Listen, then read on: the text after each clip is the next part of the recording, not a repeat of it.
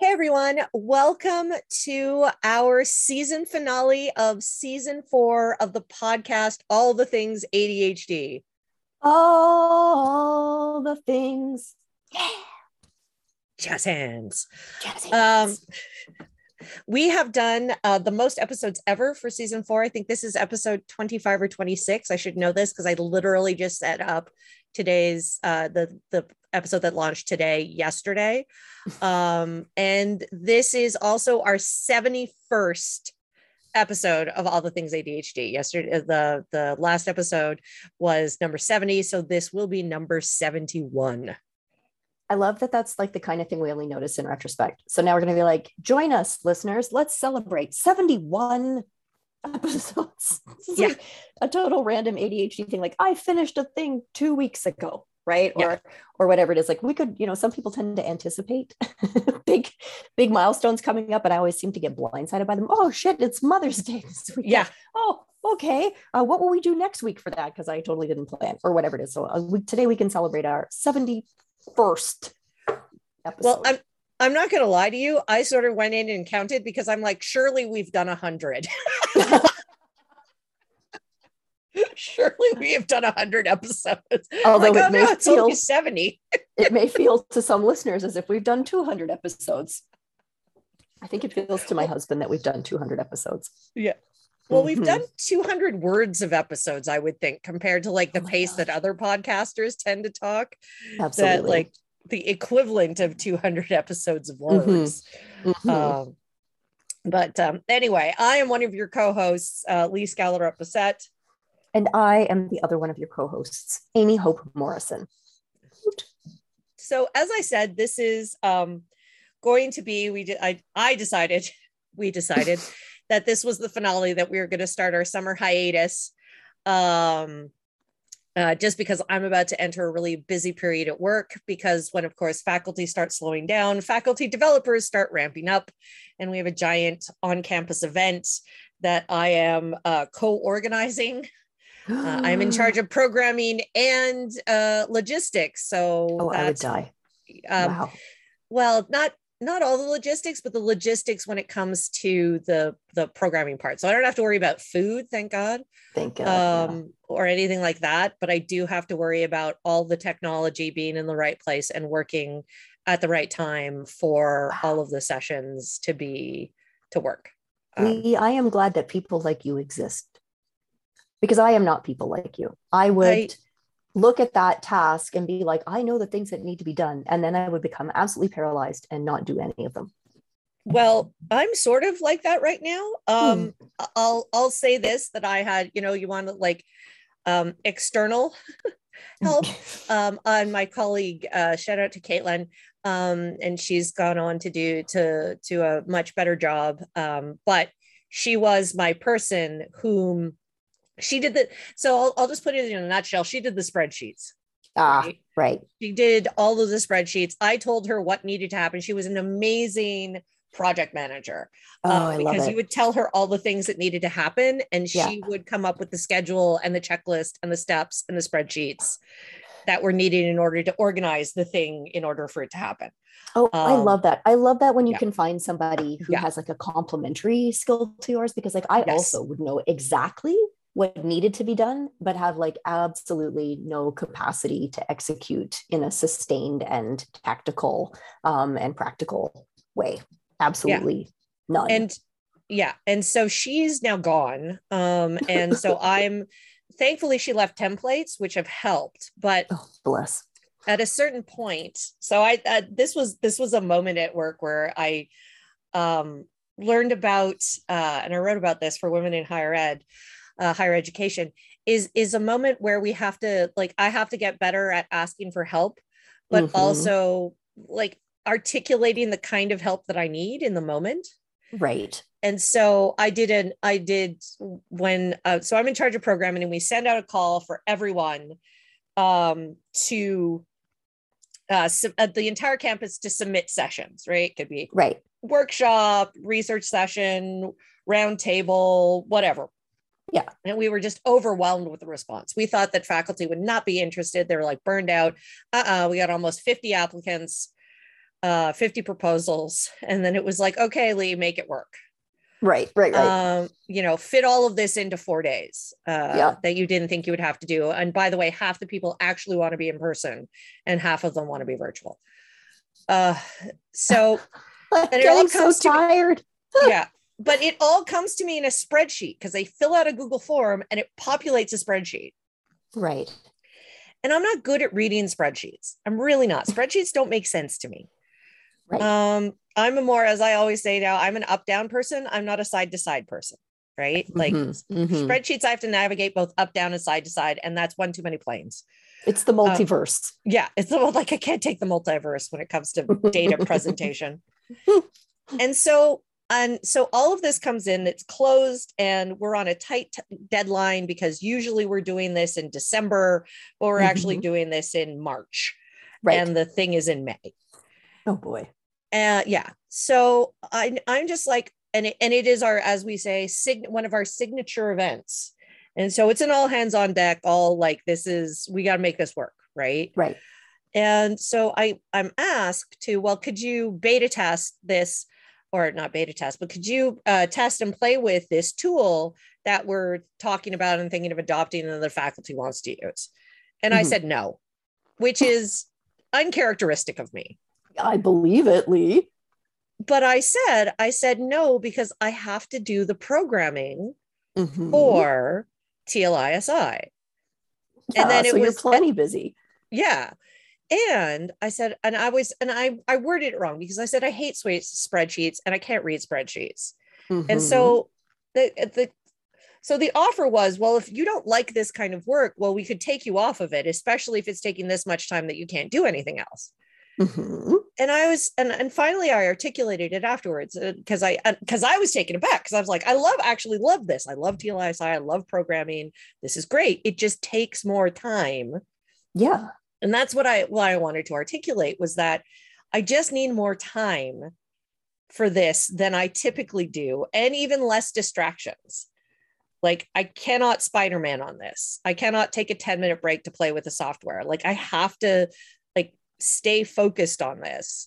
And it's just going to take me more time to read it and to make sense of it and to process all of this information. I can do it. It's just not as easy for me as many, many other things that I am tasked to do. Yeah. And so one of the things is that, the help that I thought I was saying is that I hate this work, when it was really, no, this work is just harder for me. And so the help then I can ask for is just, I need a little bit of space this week. Right. And I literally said it. I said, once I get past this week, it's fine. Like, I'll have a lot more time, but like this week, I really need to focus on this thing while also doing the other stuff that is part of my day-to-day job. Yeah. But to also say the help that I would need after the fact is just check my work, right? Because I'm sure I'll have missed something and made mistakes. So I need somebody to come in who is maybe not better at this, but finds it a little bit easier to actually check the details, right? Because again, not like you need your editors, like when you write your freelance pieces, exactly. Right? Like, you do your best and then you are a little bit more confident letting it go to the next level because someone is going to be like the stopgap there for you, right? But it was just this really weird moment, because usually I would have Caitlin, and we could, and I'm used to having these conversations with her, and she knows that I'm not good at spreadsheets, so I can say these things to her, and she says, don't worry, do your best and then we'll figure it out. Or she would reformat it in a way that she knew would be more comprehensible to me. Yeah.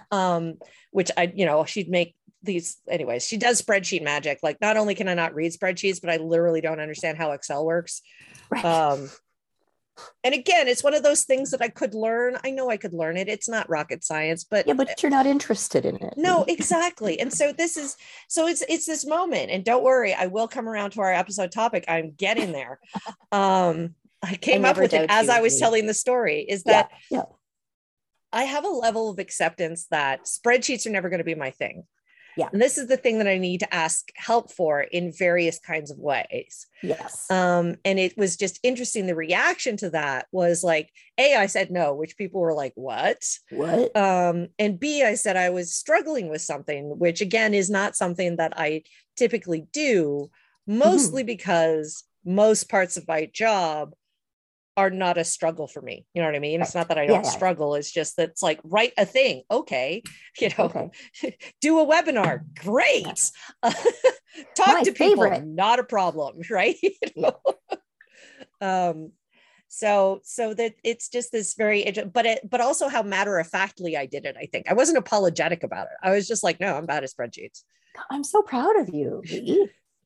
Honestly, that's really great. Thanks. Just to be like, to own it, right? Like, this is who I am.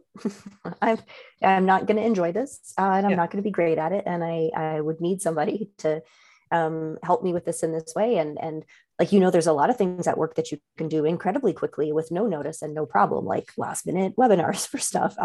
But like something that this kind of task would probably take you longer than it would take other people, just because it's the type of task that is full of, that is a minefield for you, right? Yeah. Of things like that you find boring, or things that you're not skilled at, or things that require like too much working memory, that you're not able to kind of muster the excitement that you need to be super interested and focused on it. I think that's really great, actually, that you know yourself that well, and that you can just say it without apologizing. That's amazing. But without also saying, well, I'm not going to do it. Right. Like, there are parts of it that I enjoy, right? I enjoy reading and learning about all of these amazing sessions that faculty and staff were proposing. And I love the actual event because it's like a conference. Yeah. And the extroverted me is like, all right, let's go. But also, so that I sort of had that motivation where it's like, this is a task that I don't like to do, but it is an important task in order to achieve a shared goal. Yes. That is both important to the organization, but also important to me as an individual. Mm-hmm. But it's just going to take me more time, and I'm just going to, have to try and figure out how to do this. And it's not, the hard part is it's not necessarily something anybody could help with necessarily. It's just like, I just need to stare at a spreadsheet for a couple hours until it finally, I know, but at least it's not numbers, right? Like, it's all text. Right. So like I can deal with that.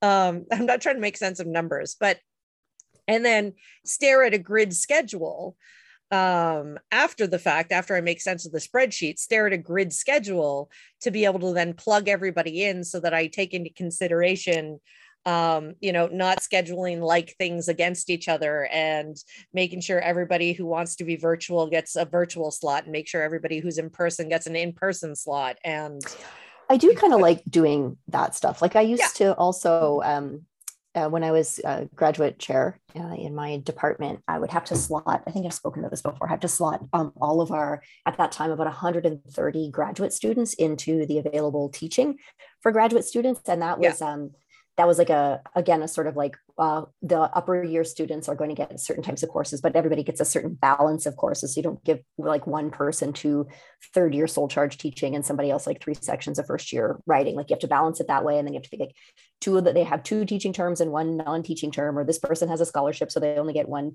teaching. And my spreadsheets for that were like, I would take over the conference room and have pieces of paper that I would spread. I would say to my coordinator, look, I am spreading the sheets. And she would like let me do that because I needed to see them all at the same time. And then I would like pencil stuff in the big grid. And I kind of enjoy it's almost like a Sudoku, right?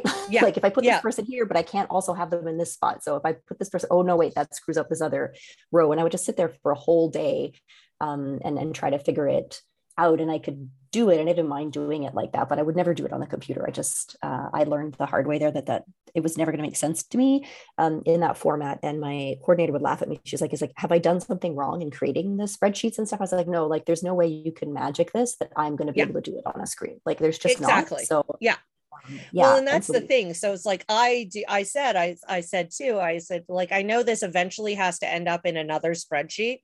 Mm-hmm. And I said, but I need to do it in a grid. Yep. Right. Just in Word. Yep. And just to be able to set and have my 2 screens up and have it in a grid, because if I'm doing it in a spreadsheet, like, I can't look at it as a spreadsheet. Yeah. I have to have it in a grid in Word. Yeah. And then like, I'll retype it later. Yeah, exactly. If as long as you give me a template to tell, because I mean, I'm so bad at spreadsheets that like I literally don't know what should be on the vertical and what should be on the horizontal. Right. So you Right. get like, vertigo, then you're like, oh yeah.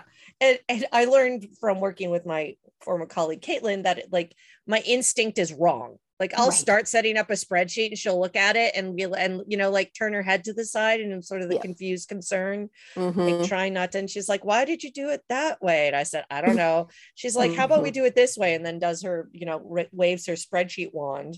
Right. And I'm like, that makes much more sense. And I never would have come up with that in a million years. Right. So but, it's good you had her. Yes, I know. And she left templates. So like, well, because then we got a GA who's like, well, I'll just use Caitlin's spreadsheet template. And I'm like, yes, do that. Please do. Yeah. Please do that. That'll work. But again, it's just this sort of moment where I, so again, unapologetically, it was just like, this is not the thing that I'm very good at, but I will do it. And I don't mind doing it, but I just, need a little more time than I would normally need to do my tasks. Right. I know y'all are used to me doing it in like 8 seconds, but it's going to take a little time. So you are practicing then, Lee, self-acceptance? Yes, trying to. And articulating my needs as well. Right. So we were thinking of talking today, and we are talking today about, we're inaugurating with this, our final episode of the season, our summer of self-acceptance. I need the xylophone sound right now. Yeah, so I move over to my piano. I'll do that for you. So I've been thinking about this video I recently saw on Jessica McCabe's How to ADHD channel, where after sort of 6 years of making videos, she's kind of come to the realization that she thought that she accepted her ADHD, but she can really see that she was quite wedded to this narrative of overcoming. Right. Of like, oh, great news. Now that you're diagnosed, you can fix everything about yourself. Or like, here's some tips and tricks so that you don't fail at the things that you have always failed at, or basically pass for neurotypical. Right. So I think she looked quite thoughtful and a little bit upset when she was like doing this video, really thinking about, as she describes her own sort of internalized ableism, that she really only accepted her own ADHD insofar as she could see and others could witness that she was doing everything humanly possible to be less ADHD, right? So a little bit unwilling to accept that it doesn't matter how many productivity hacks you have, right? And how much therapy you do, and how diligently you take your Vyvanse or whatever it is that you take, herbal supplements, you're still disabled, right? Yeah. That's it. You still have ADHD, and that even if you're not able to sort of show everybody on earth how hard you are working to not have ADHD anymore, you're still worthy of being accepted, right? And I know we've talked about the call coming from inside the house, how internalized ableism works is that we don't even require other people to tell us that, right? That we have to always be striving to overcome, because, it fits in with that episode we did about like, isn't that just an excuse, right? And that's the sort of narrative we've internalized. So it's very hard to accept sometimes a stigmatizing diagnosis like ADHD. And then you're like, oh, well, now at least there's a reason for the ways that I am. And then that moves almost immediately into, okay, and now I can fix it. Yeah. Right. Yeah. And it's exhausting to try to fix it all the time. And on this podcast too, we talk a lot about, some of our tips and tricks for doing things. And I do think we have done a pretty good job of sort of saying like, it do be like that sometimes, as my kid has a tendency to say, that there are some things about yourself that you can't change. And that sometimes the work that you have to do to sort of quote unquote optimize your brain are kind of, the results are not really worth the amount of effort it would take to get you there. Right. Yeah. And so there has to be room a little bit for self-acceptance. What if you could be, or like, let's say me, like, what if I could be somebody who is always on the verge of being late for literally everything, and I'm trying my best to not be late, but what if I just kind of forgave myself for that's just who I am. There's various reasons why I'm always on the verge of being late for things. Some of them are like rooted in some of my childhood experiences, and some of them are rooted in my brain not being able to tell how long it takes to do things. And, I've managed my schedule so that I have fewer things that I have an opportunity to be late for. Right. Like, I do my teaching in longer blocks on fewer number of days, and I try to stack my campus obligations all together on one day so that I only have to get to campus once. And then I'm going to be there for all the meetings and not be late to campus like 4 days in a week. But like at the end of it, I'm never going to be the one who's there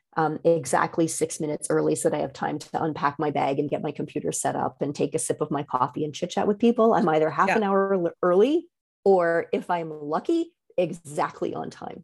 Right.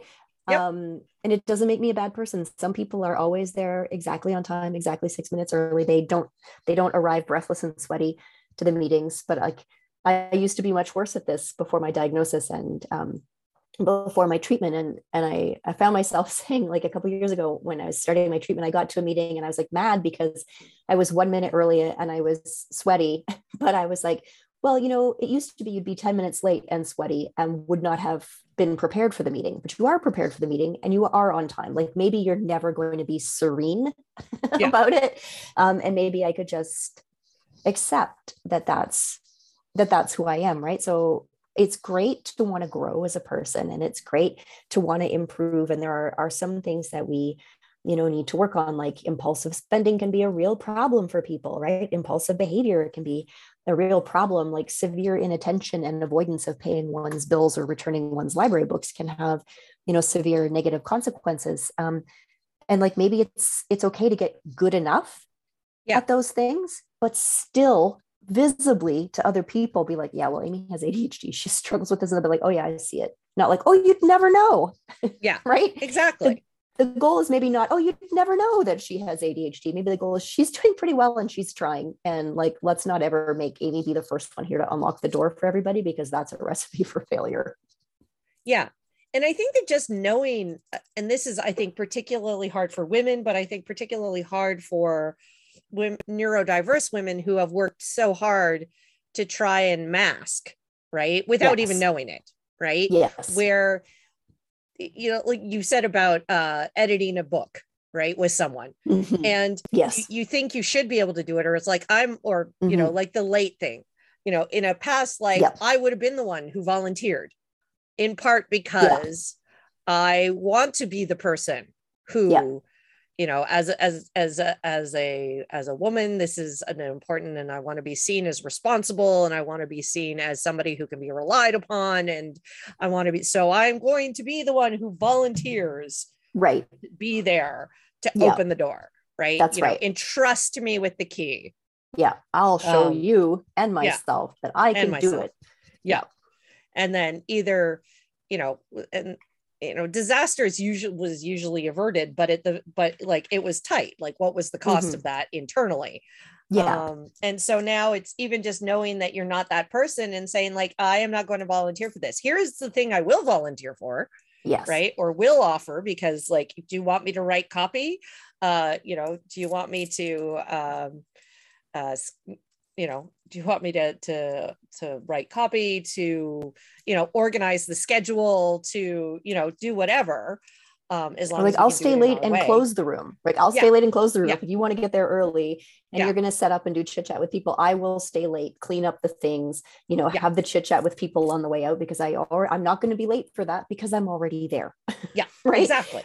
Somebody has to open the room, and if somebody has to close the room, that's a much better sort of parallel task for me. And it's okay to say, like, I'm going to be better at that than the other thing. And it's okay that if I have to do, some room openings, for example, that I'm only going to get there 1 minute before, and I'm going to try to do better. And I'm just going to be happy that I'm not actively late or that I forgot, because at the end of the day, I still have ADHD, and it is very hard for me to get places on time. It just is. Like, my husband is so confused because he always like builds in extravagant travel time. And, he's like, he's like the calendar on my phone that's like, you have an appointment in 15 minutes at this place, take this road, traffic is light, it's going to take you this amount of time. And I was like, oh, that's really good to have on my phone. That's like, you have to leave at this time if you want to get there. And I'm like, I don't think so. I just going to play one more song on the piano, and then I'm going to change my lipstick color. And then no, I've decided to wear a different pair of shoes. Oh shit, I'm late. How did that happen? Every single time.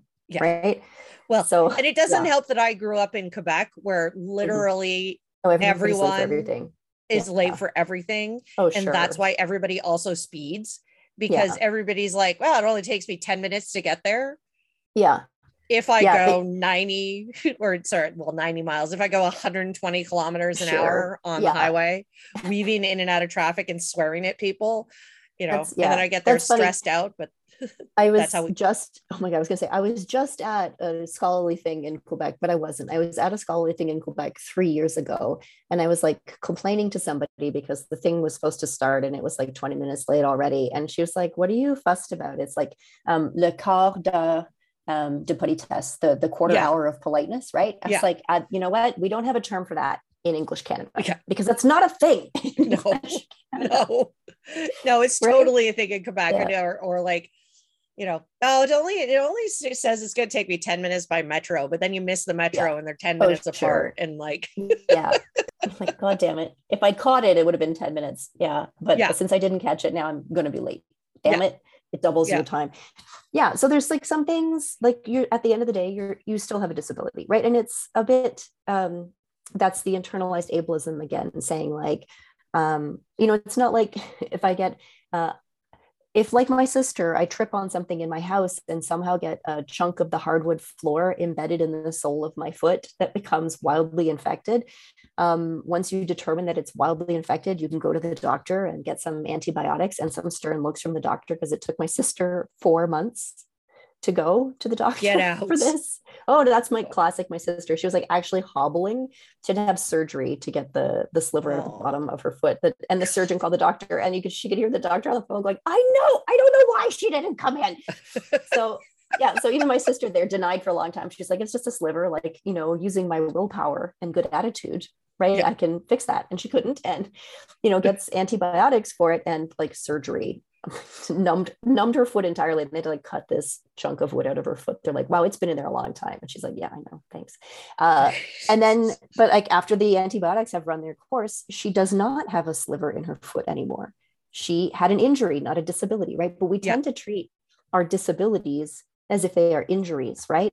Like you have a concussion, you get knocked on the head, you stay in the dark for a while, and you stay out of the bright lights, and you stay out of the noises, and you don't do any brain jostling activities. And after a certain amount of time, you expect, well, I'm better, right? I've recovered.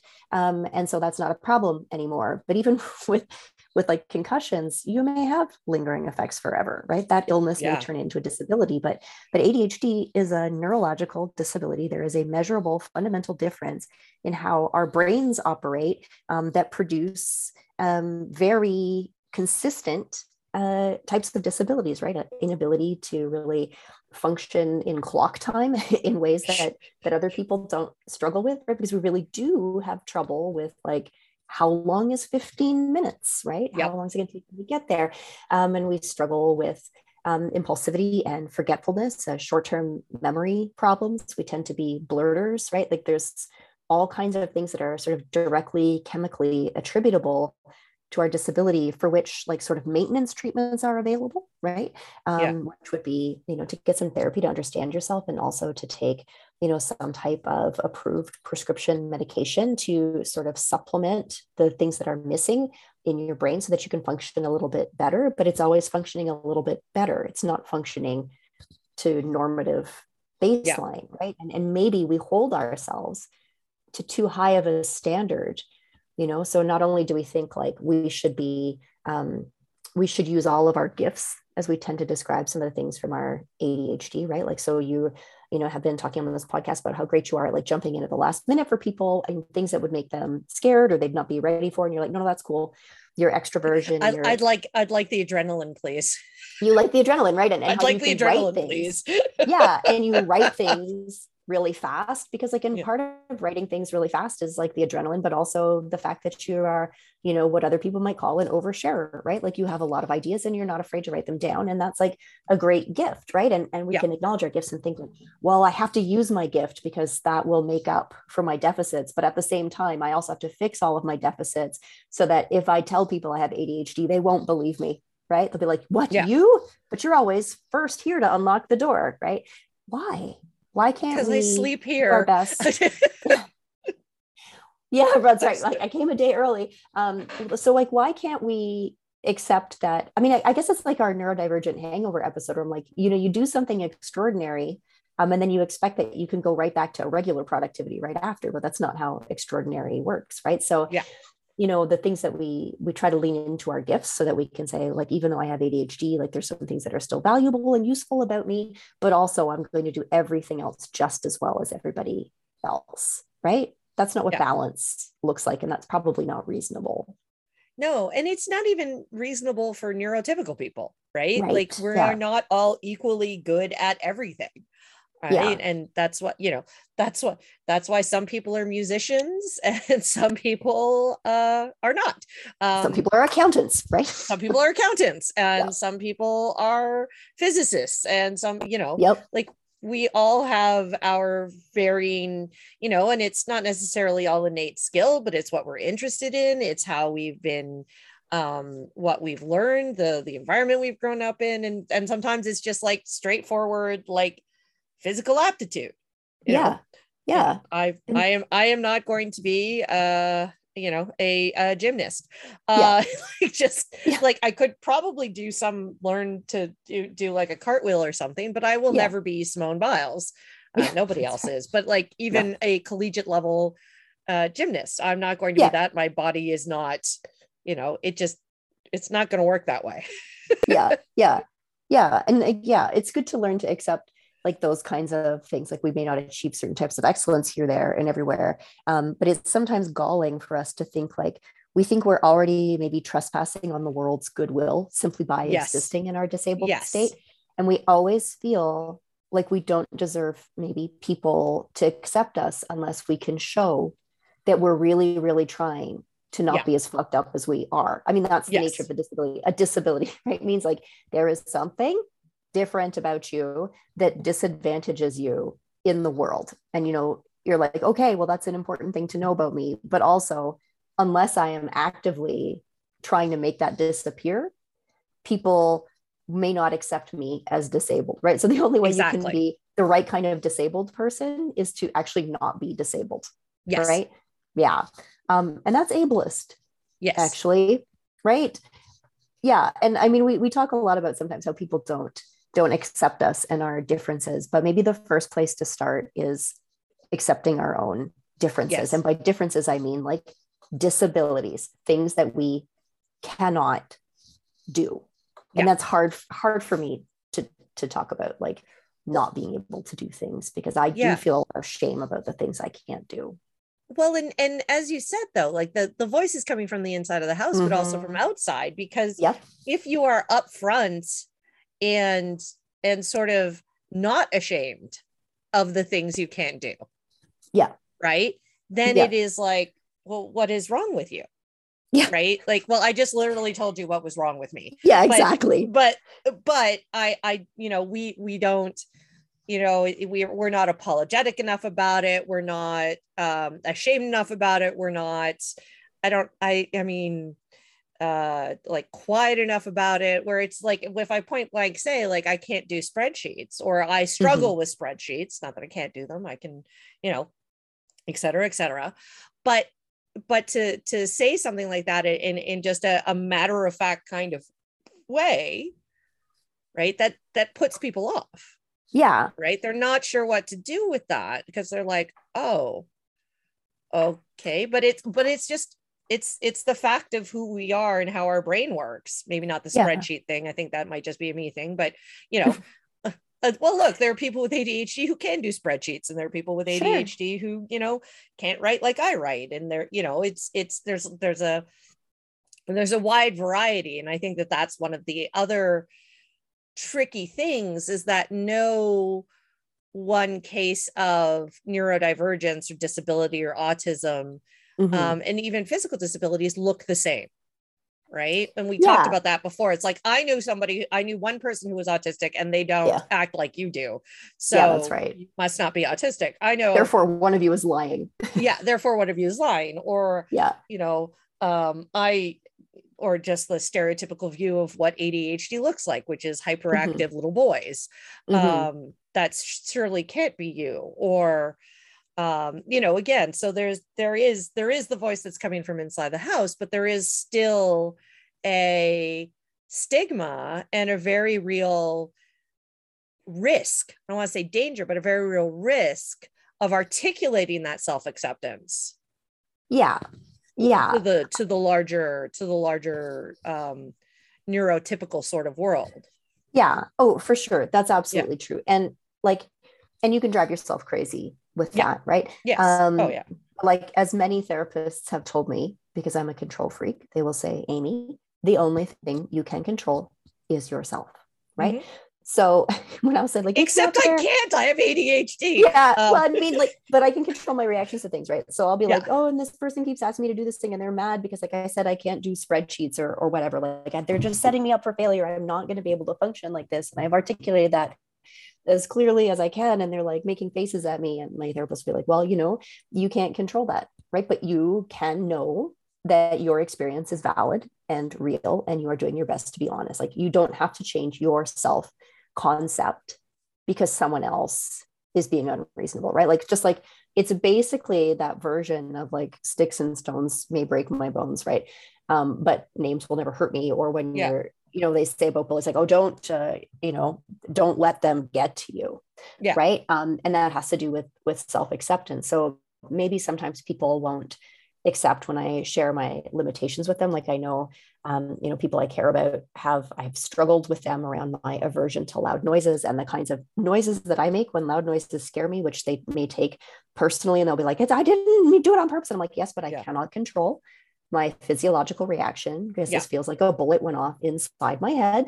And I'm going to swear and I'm going to shriek and maybe I'm going to burst into tears. And that's just, I'm doing my best to, do whatever I can in my life to not be faced with loud noises like that, or to be like less stressed out in general so that I have better resilience around the loud noises. But look, the thing is, that's what I'm always going to do about loud noises. That's just part of the way that I'm wired. And if they accept it, then great. But if they don't, I'm at a point now where I'm like, I haven't done anything wrong. Right. Yeah.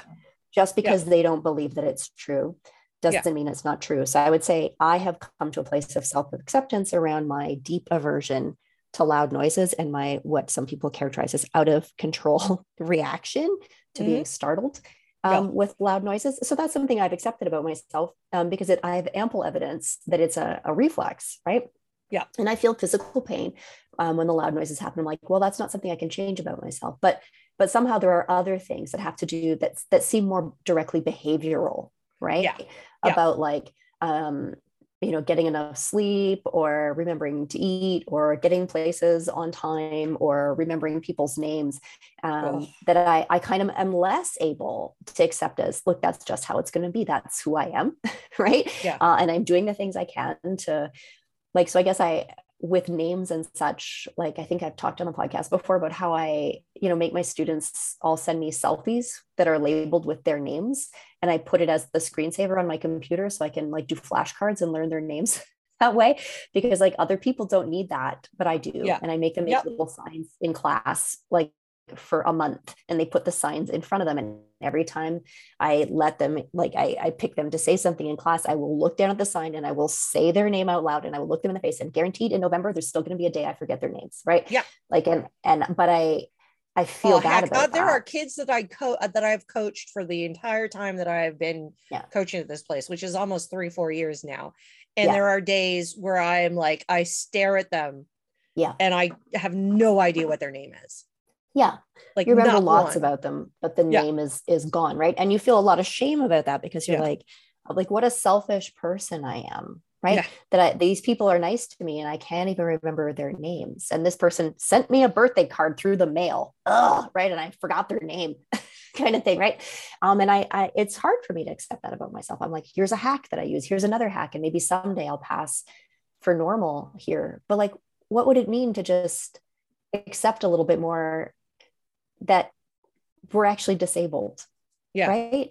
In some ways, it doesn't mean like I want like a disability parking pass and a disability pension and no accountability for anything in my life. It's not about that, and it's ableist even to think that there's an all or nothing approach to that. But just to say like these things are always going to be way harder for me than for others. It doesn't mean that I have to try harder, like hard, right? Not harder. Like sometimes these things will be impossible for me to do. Like maybe instead of saying like this is going to be harder for me, maybe I say this is going to be impossible for me to do without external supports, without it like having an extravagant toll on me, because that would be admitting that I'm never going to get normal about paying my bills or returning my library books on time or remembering people's names, right?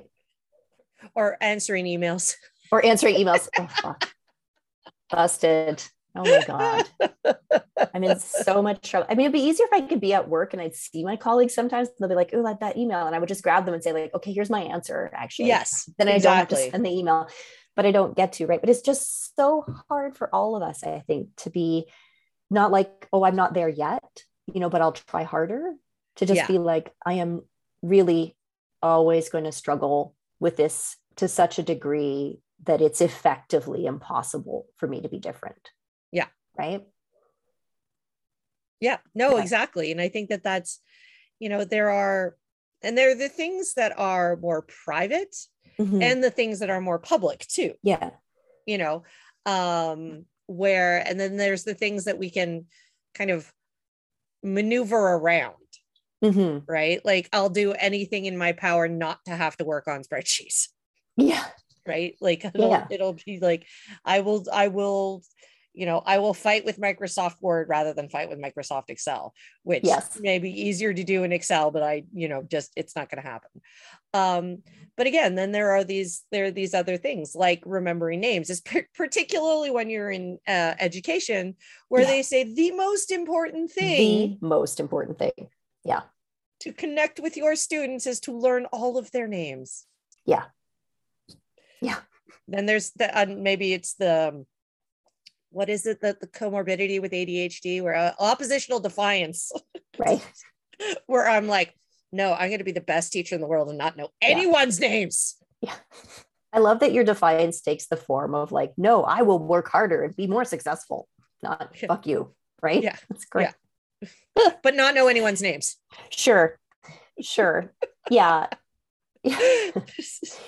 That's really hard. Hard. I mean, I think we all probably struggle with this. I mean, it's stigmatizing to have this disorder. And then like you take medication for it that people are like, I wish I could get that kind of boost, right? Like I'd like some pep pills too. And then you're like, well, if I'm taking my pep pills, I have to justify my like horse strength amphetamines by like doing 10 times as much work. Like I have to behave on amphetamines like a neurotypical person would behave on amphetamines and write like 10 papers in 3 days kind of thing. But like, it just brings me to sort of baseline, right? But it just means like, I might be more on time. That's right. I don't deserve anybody to be nice to me about my disability unless I look like the after picture in the before and after, right? Yeah. But what if we're always in that space in between the before and after? Or what if after looks just the same as before, but with more self-awareness and harm reduction, right? Yeah. I don't think we know how to look at the picture and not feel revulsion, but just be like, yeah, that's me. Yeah, that's who I am. That's who I've always been. And, I've stopped like the dramatic negative consequences from happening in my life. But, I'm just never going to be somebody who's going to be able to teach before 10 a.m. ever again. Like what with the insomnia, like that's just, that ship has sailed for me. Yeah. I'm not going to succeed at that. And it makes my workday quite a bit shorter and more chaotic, right? Because I tend to sleep in the mornings because I have these midnight awakenings, and I, used to really like getting up in the morning and writing, and now I can't. And it's not like, oh, I'm going to make that up at night, because I can't do that either. No. Right. So maybe right now my insomnia is disabling enough that I'm doing less intense writing this time of year than I otherwise might be, because I need to sleep more, and there's nothing I can do about it. Right. Yeah. It's not like hack this and do that. And maybe if you like in the middle of the night, instead of like, lying there praying for death, like get up and do your writing then. And like, that's not how it works. No. Like you can't cheat your disability, right? No. Like you can't. Sometimes it's just going to be disabling. Yeah. The end. Right. Yeah. Yeah. And do we have to hate ourselves for that? Do we have to hate our disabilities for that? Or do we have to like be sort of Buddhist about it and try to see the reality for what it is, and practice kind of acceptance? I think it's the latter. Yeah. I'm not think that sounds good, but I don't know. That's what my meditation apps seem to tell me. Right. Every once in a while when so one of the greatest gifts, and I was reminded of this week, and one of the greatest things in terms of knowing what my ADHD is, and doing this podcast and talking about ADHD and getting to know myself as someone with ADHD, right? Because I think that is an important process, where now that we know we're neurodivergent, it's an opportunity to get to know ourselves as that, through that lens, as opposed to a neurotypical lens. Yeah, I'm a mystery to myself, right? Yeah, I don't have to be. No, exactly. And so I teach a course, and it's called a design studio course, and I do it. I think I've talked about this class before, where I teach a class on for learning design and technology master students in creating their capstone e-portfolio, which also in a lot of cases serves as a personal website. Yeah. And so we do a lot of identity, and I tell them that this is going to be a hard class, not because I'm going to ask you to write a lot or even build a lot and do crazy things in WordPress or anything like that. This is going to be hard because I'm going to be asking you difficult questions about who you are and who you want to be, and to look at yourself and to look at your work in a way that nobody has ever asked you to. Yeah. And hard. Yeah. But in a lot of cases, I give them prompts, I give them exercises, I ask them to do things. But at the end, like towards the end of the course, basically my role is to say, yes, it's okay to do it that way if that's what's authentically you. Yeah. Right. Yeah. And I had one student, and she's a mature student, and she is also Muslim. Mm-hmm. And so is, conflicted about a lot of these things, and wants to also work as a consultant, but she didn't want to like scare anyone off. Right. But at the end of the day, her work is heavily informed by tenets of her faith. Yeah. Around knowledge, around giving back, around collaboration, around all of these kinds of things. And those are the kinds of people that she wants to work with too. Mm-hmm. And I just said to her, I said, look, if you're going to present yourself as a generic kind of consultant, you're not going to end up doing the work that matters most to you. Mm-hmm. And at the end of the day, if somebody doesn't want to work with you because you are Muslim, then that is not somebody you want to work with either. That's right. It will not succeed. Right? Yeah, it will not succeed. And, and she was so grateful afterwards. Yeah. Where it was just like, I just needed somebody to give me permission. And, I was like, I don't want to say, no, you didn't, but I was like, but yes, in a lot of cases, we do need somebody to give us permission, right? To be able to do that. And that's something that I really work hard to do now in my role, is just like, it's okay. And in fact, it's more than okay to be yourself authentically after we go through this 15-week process of, looking at what they've done, where they want to go, all these kinds of things. But if whatever your conclusions are that you draw from this work that we've done are valid. Yeah. This is like we talked in our episode on voice too. Yes. Right. Is instead of trying to mimic like what you think is that middle of the road, middle of the bell curve, inoffensive and therefore most widely appealing version of yourself, right? Or the one that will pass muster with gatekeepers who tend to always be people who are not like you. Reviewer too. Reviewer too. Yeah. And right. And we had discussed then about how when you try really hard to do that, you're not being authentic to yourself, and you're going to, even if you do succeed, which is unlikely because that's not a natural mode for you, if you do succeed at passing for something that you're not, the work that you secure from that self-presentation is not going to be satisfying to you, and also may not succeed.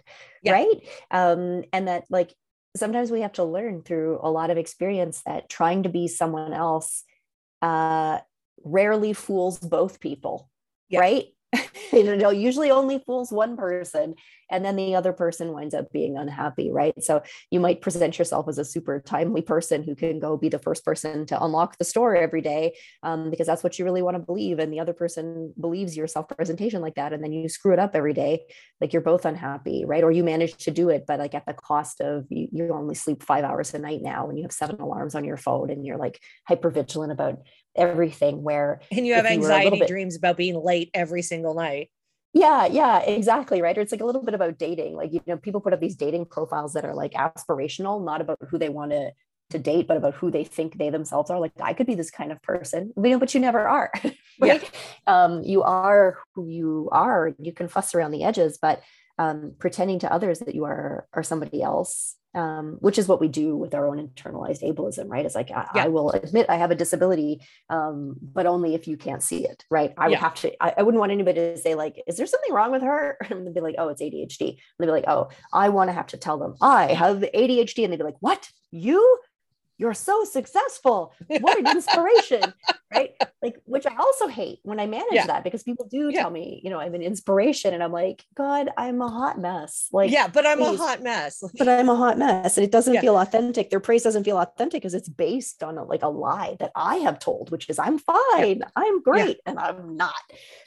So that's a very relevant example. I think that all of us have trouble knowing ourselves and accepting ourselves for who we are. And I hate it. I hate it.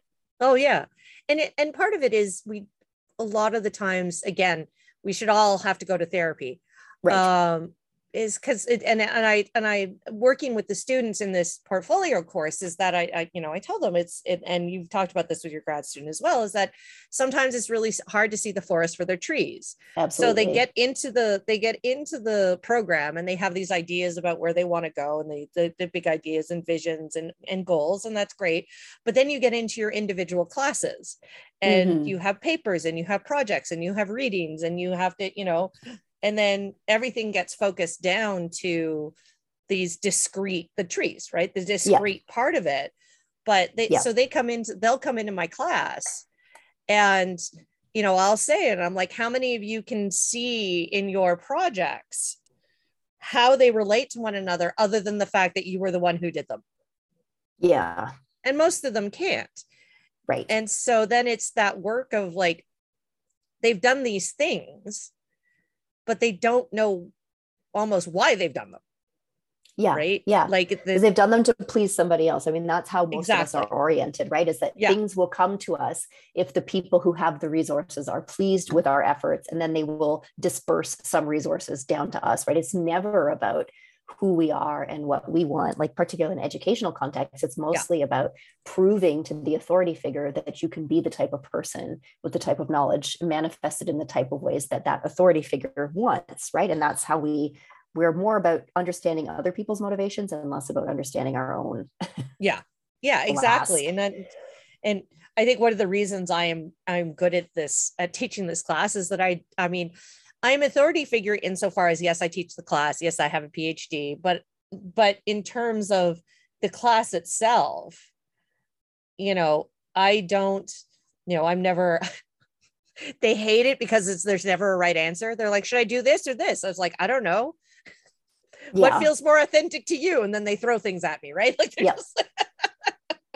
that's my pedagogy of provocation, I call that. Does it have to miss? Does it have to be a 5-paragraph essay? I don't know. Does it have to be a 5-paragraph essay? They're like, oh my God, I hate you. Yeah, exactly. They're like, well, should I talk about this? I'm like, I don't know. Do you want to talk about this? Should you talk about this? Should you talk about this? Yeah. Should I talk about my hobbies? I don't know. Should you? And of course, I'm always, I also say, and I'm like, I am admittedly a outlier example where, I show them, I'm like, I am an oversharer. Yeah. Here are my a million tweets. Here is my deeply personal blog. Here's my sewing blog. Here are my other 17 blogs. Here's my podcast where I talk openly about my disability. Here's why. And I say, that's not everyone. I get that. No, I get that. You don't have to do this. In fact, I would recommend probably not trying. Probably not. Yeah. Your mileage may vary. Yeah. Your mileage may vary. So I think and ultimately I think what I do in the class is I shift the focus. It's like, you're not trying to make me happy. Right? You are not trying to make me happy in this class. I am trying to help you meet a programmatic goal, which is to create an e-portfolio that ultimately I don't really judge. Yeah. Right. And so for me, what I want you to do is to make this project meaningful for yourself, right? Yes. You're the one who's, and really shifting that responsibility, or, and working really hard for it. That's why it takes 15 weeks and then some. But it's been such and again, a learning process for me too, where that's, teaching this class over and over again has really helped even myself think about these things and think about my own identity and think about how I've chosen to share myself, but also what that means to me, and think about, well, is this way that I've been doing things still serving a purpose for me, or am I just still doing it because that's what people expect me to do? Think about that.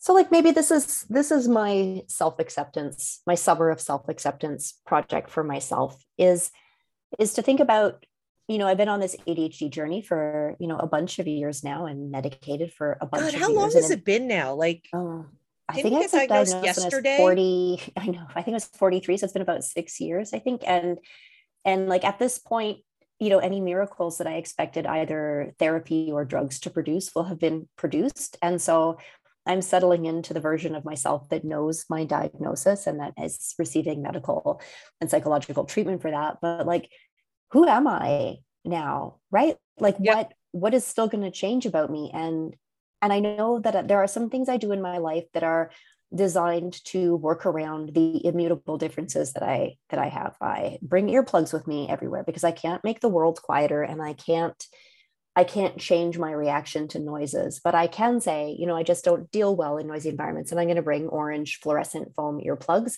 and the world will deal with that. Right. Yeah. But there are other areas in my life, and that's okay. And that's self-acceptance. But there's other areas of my life where I'm like, if I just get the right dose and maybe like a few more sessions of therapy, I'm going to be able to transform this part of my sort of enactment of self in the world into something that is less disappointing to me, which is to say more typical.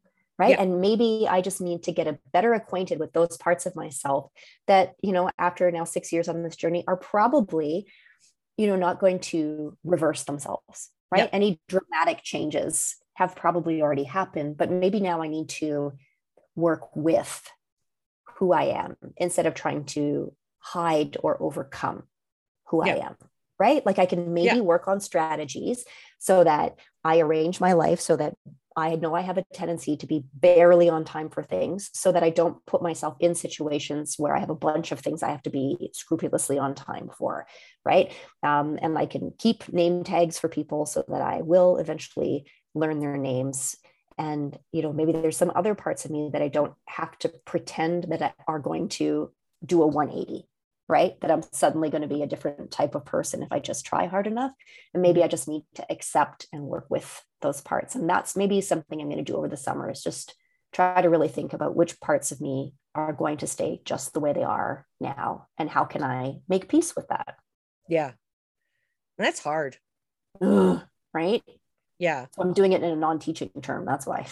Yeah. Well, summer of self-acceptance. I love it though. Well, other than it being a summer of self-acceptance, what are some of your plans for the summer? Some of my plans for the summer include probably some trips around Ontario. There's a government incentive for doing like hotel stays in Ontario. You can actually claim some of your lodging expenses now because they're trying to reboost the tourism industry post-COVID, right? So I think we're mostly going to stay in Ontario this summer and do a little bit of trips that way. I want to do some museums with my kid and some art galleries and and Nice. that kind of thing, and swim a lot at the pool, at my community pool. How about you? I'm going to be shuttling my children to various activities all summer. Yes, quite. My daughter got a job coaching, Nice. yeah, at a summer pool. But so in Canada, at least, Mhm. and maybe it's changed, I don't know. But in Canada, when I was growing up, you couldn't get your lifeguarding certification until you were 16. That's right. Here, it's 15. Oh, well, there you Yeah. go.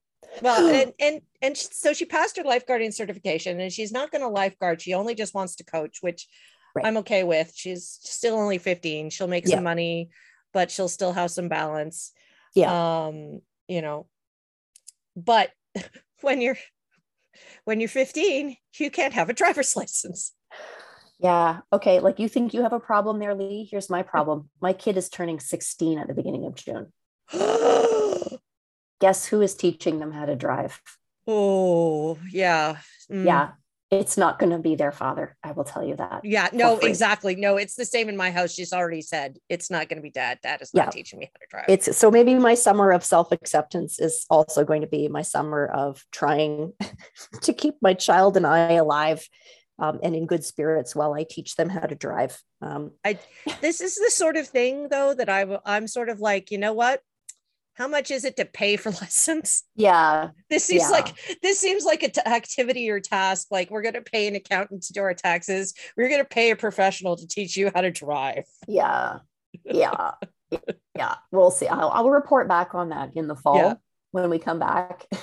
Yeah. My husband was like, really like, oh yeah, you should definitely, I think it's going to be great. Alynn's going to get a license and Alynn's going to do this and this, that, and the other. And I looked at him, I said, you're picturing Alynn driving my car, aren't you? He was like, oh God, yes. I was like, yeah, that's why you're so sanguine about it, right? Yeah. Every time you're picturing our kid behind the wheel, the kid is behind the wheel of my car and not your car, right? Mm-hmm. Mm-hmm. Okay, so your summer is a summer of driving. Yep, but it'll be nice, right? She's going to coach and she loves that kind of work. Yeah. And my son is going to swim. And so, we're going to go to the pools and we're going to go to swim meets, and my husband's work is the travel is ramped up. And so he's going to be gone most of the summer, which is why our vacation, we're planning on going to Scotland in September. We have our plane tickets and everything already. I know, I'm so excited. I've never been to Scotland, and the kids have never been overseas before. Oh my gosh, amazing. Yeah, so we're really excited about that. But sort of and it's always really hard for me to do vacations in August, because that's when my job starts ramping up again, right? Yeah. So we swim the entire month of July. Yeah. Right. It's all swim meets and practices and team parties and all of that kind of stuff. And then August rolls around and it slows down, but then my work goes up because we're getting ready for faculty to come back. Yeah, that's right. So we were like, September, October is probably better for a family vacation, which is fine. So that's self-acceptance right there. Yeah. Not like everybody takes vacations in the summer. Why don't we take vacations in the summer like a normal family? Well, and now and I bet you'll have a better trip because of it. Oh yeah. Well, and we went through the same thing. Like I'm sanguine about this because like I went through the same thing growing up, where it was like, why can we never take a summer vacation? You're always at the pool and you always say, no, but I have this synchro meet. No, but I have a swim meet. No, but there's 5 water polo games. No, but and then I started working and it was no, but I work 40 hours a week at the pool. And then some.